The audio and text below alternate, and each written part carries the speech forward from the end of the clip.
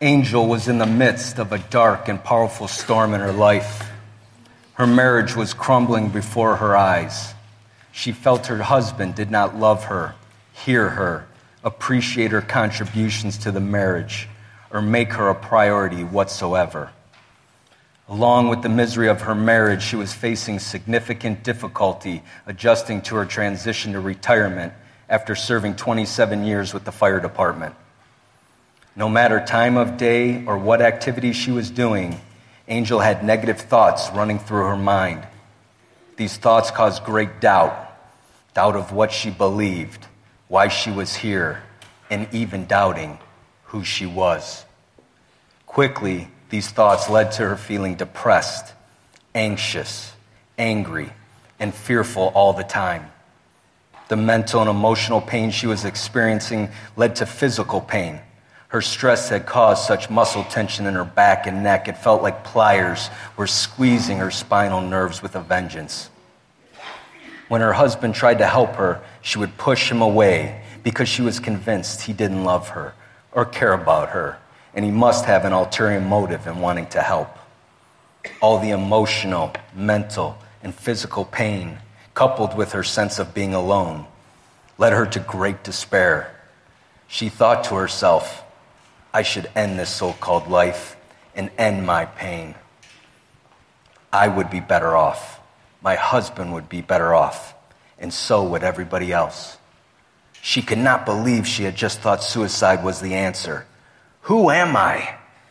Tears began to stream down her face when out of desperation she cried out to God, why are you allowing this to happen to me? I know I have not been going to church, reading my Bible, or really even praying, but I believe you hear me and I need your help. With tears rolling and body trembling, she experienced something she had not in quite some time. Peace. This sense of peace came on by no words of her, no positive self-talk or deep meditation. She knew it was God's presence, His Holy Spirit holding her.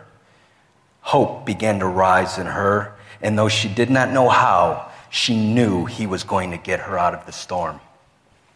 The following day, Angel received a phone call from Matt, one of her longtime friends from the fire department. Matt knew how difficult the transition process can be since he had retired a year prior and was just calling to check on his friend. Angel shared some of the challenges she was having, but certainly not all of them.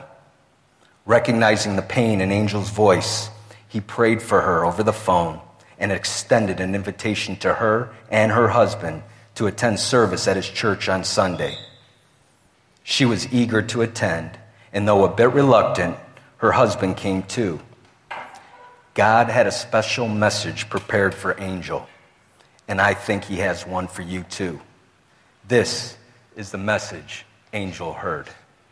Heavenly Father, right now we ask that your Holy Spirit manifest Himself in full effect in this house. Your children have gathered together to hear your words, not my words. I pray that you use me as an instrument to work through me to tell someone, at least one person out here, what they need to hear.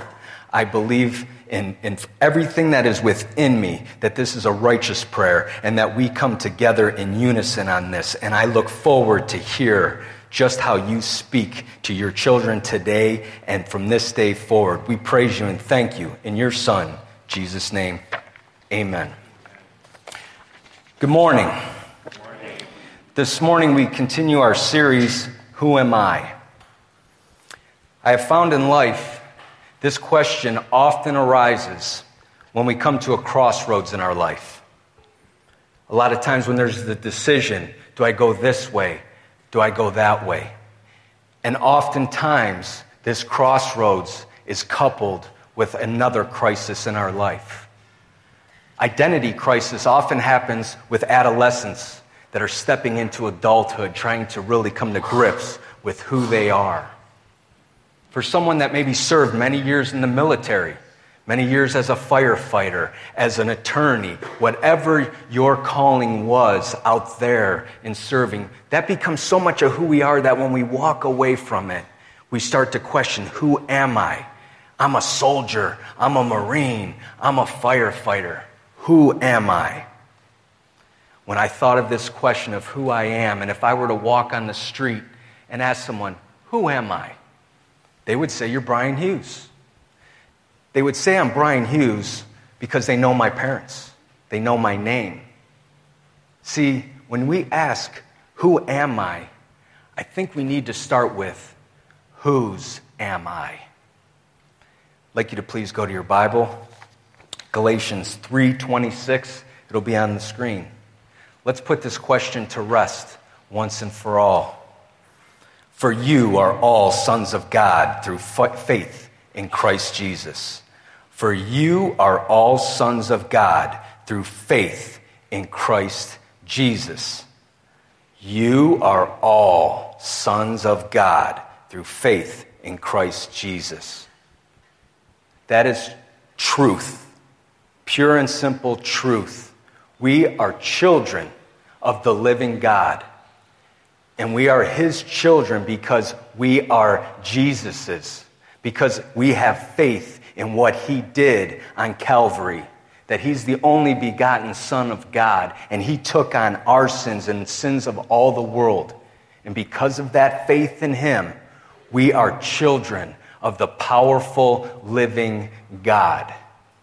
As children of God, we are offered promises. We are heirs along with Him. Just like a son who is an heir to his father that leaves things along with him. Sometimes that means that to take in, to receive that is we leave off where he was at.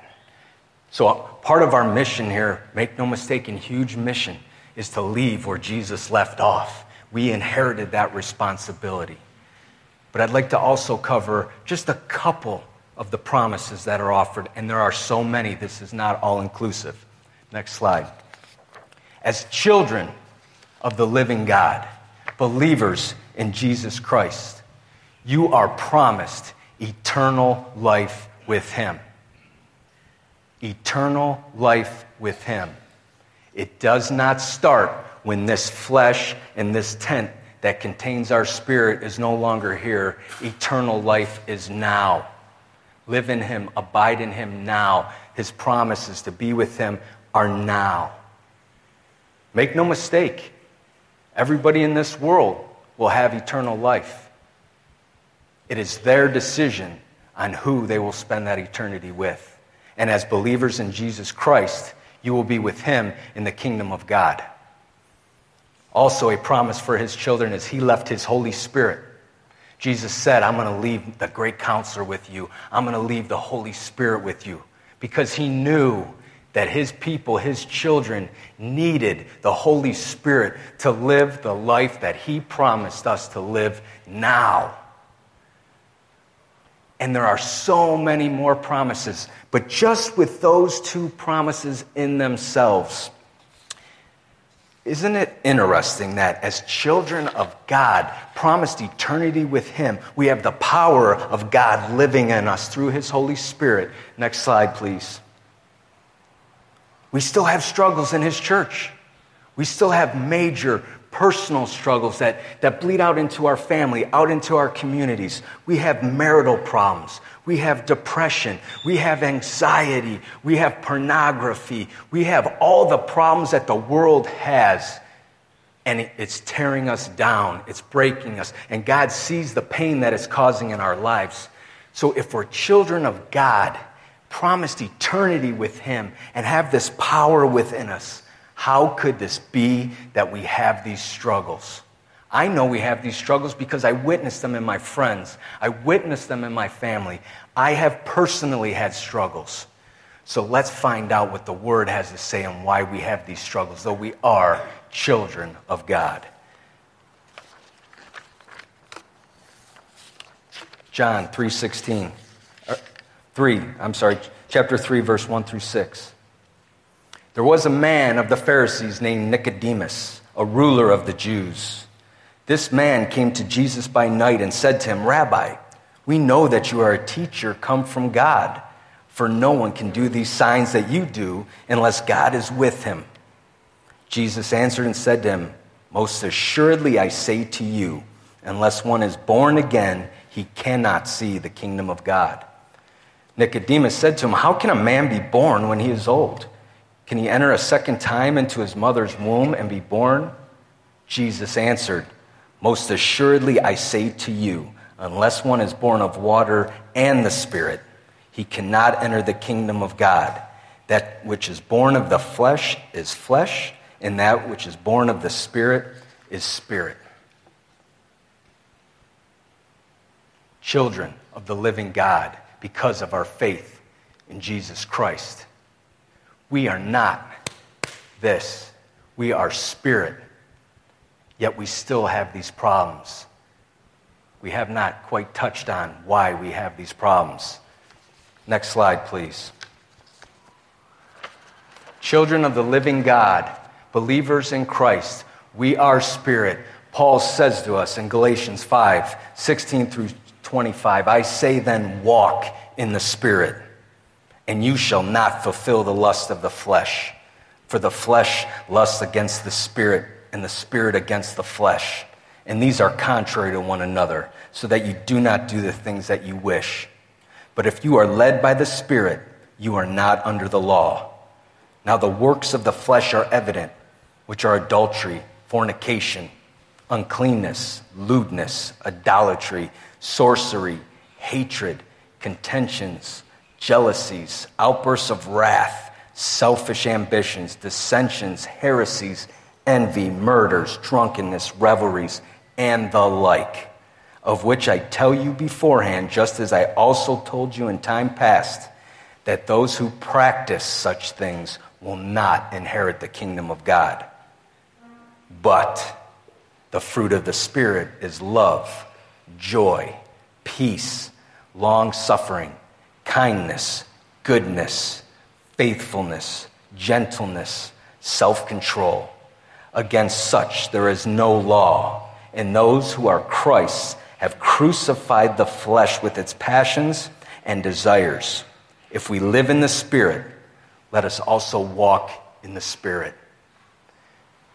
We are children of God, believers in Christ and what He did, living in the Spirit, no longer in the flesh.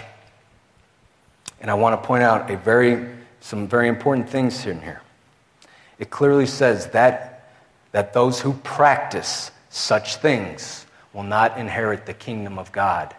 So if you find yourself, oh my goodness, I've done one of those things, bam, don't make it a practice.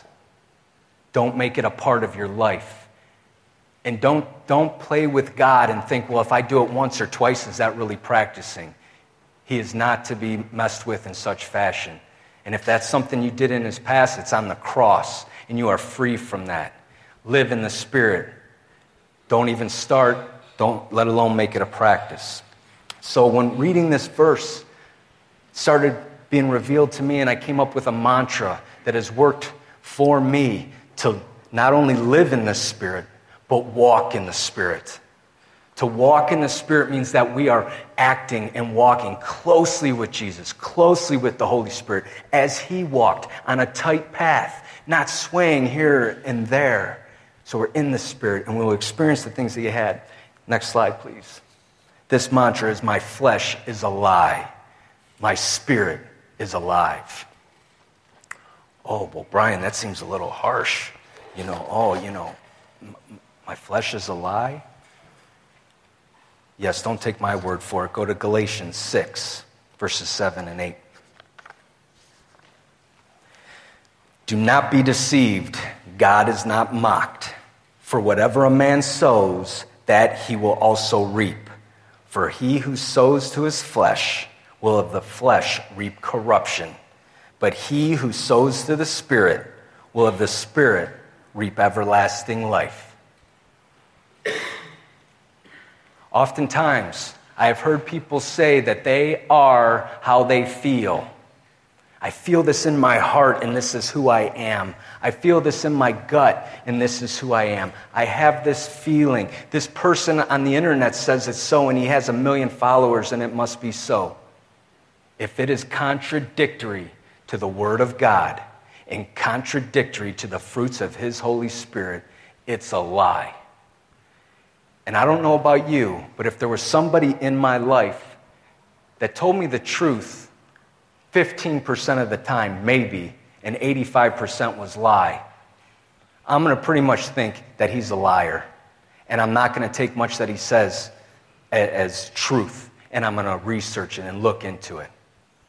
And that's how I've come to look at my flesh, because it's misled me. My feelings, my thinking, this must be true because this is how I feel. This is how I was made. Boom. God is my creator. The creator decides what the creation is. The creator decides what the creation does. The creation does not make those decisions. And again, I say to you, next slide, my flesh is a lie, my spirit is alive. What I've provided today is a 3-step process, a discipline that you can work into your life that will greatly, greatly, greatly help you to not only live in the Spirit, but walk in the Spirit. Again, this is not an all-inclusive list. There are many things that could be added to this that are very beneficial to the believer to live the life that has been promised to us. But it is my belief that if you live these 3 disciplines out, and as I say, every day, by nature, your spirit will lead you to those other steps that will give you the type of life that will feed the spirit. Step number 1, daily pray with fervency. I struggled a bit on which one to put first between number 1 and number 2, and you'll see why when we get to number 2. But the reason why I said we have to daily pray with fervency is because I've come to understand the importance of the Holy Spirit counseling me as I read the Bible.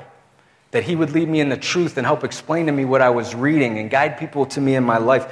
And it prepared my heart by lifting up myself to the Lord and getting my mind in the right reference when I was getting into his words. So James 5:16, confess your trespasses to one another and pray for one another that you may be healed.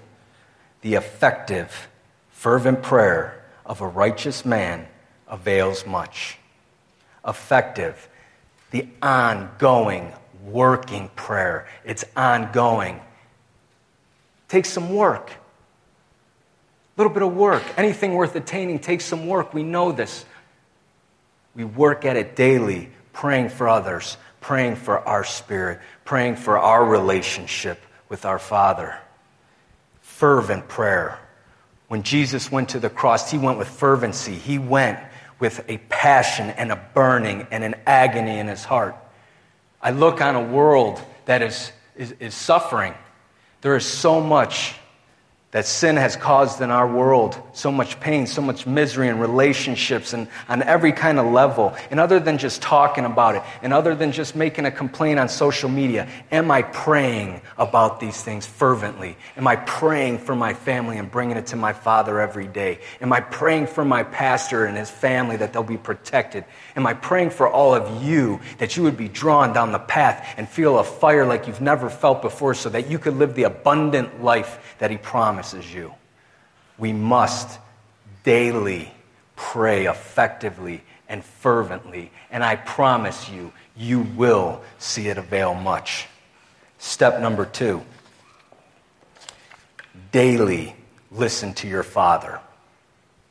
Matthew 22, verse 31. This is Jesus speaking.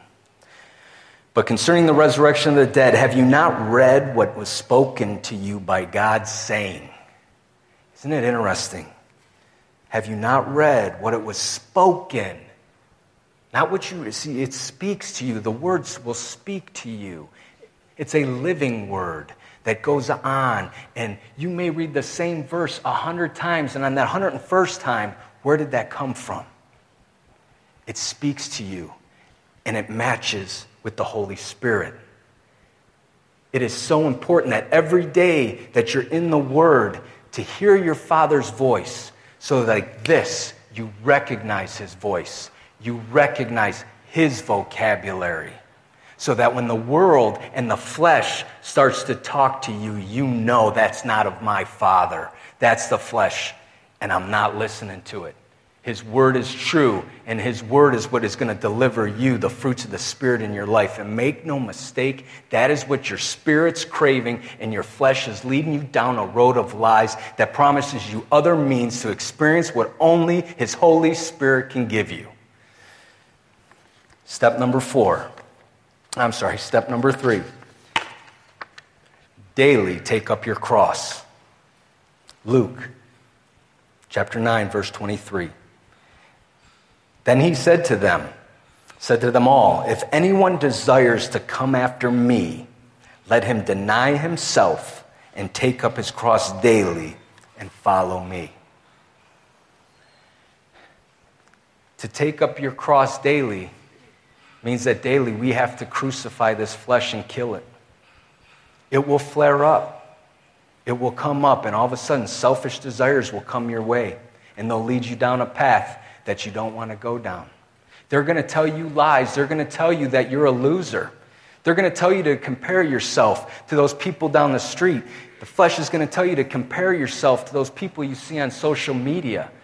The flesh is going to try to keep you down and keep you trying to answer all your questions through it instead of through the Spirit. So daily, when you feel that, pray to God Almighty that he would take that away from you, that it's dead, it no longer lives in me, I crucify. And you will, on a daily basis, begin to recognize it in your life like this. And all of a sudden, where's this joy? I have a love that I didn't have before. There's peace in me, and there's peace in my home. And where I used to be rough and jagged, I'm now kind and I'm gentle. And my faith is growing. Where I used to have a lack of belief, it's growing. And I'm witnessing it in others.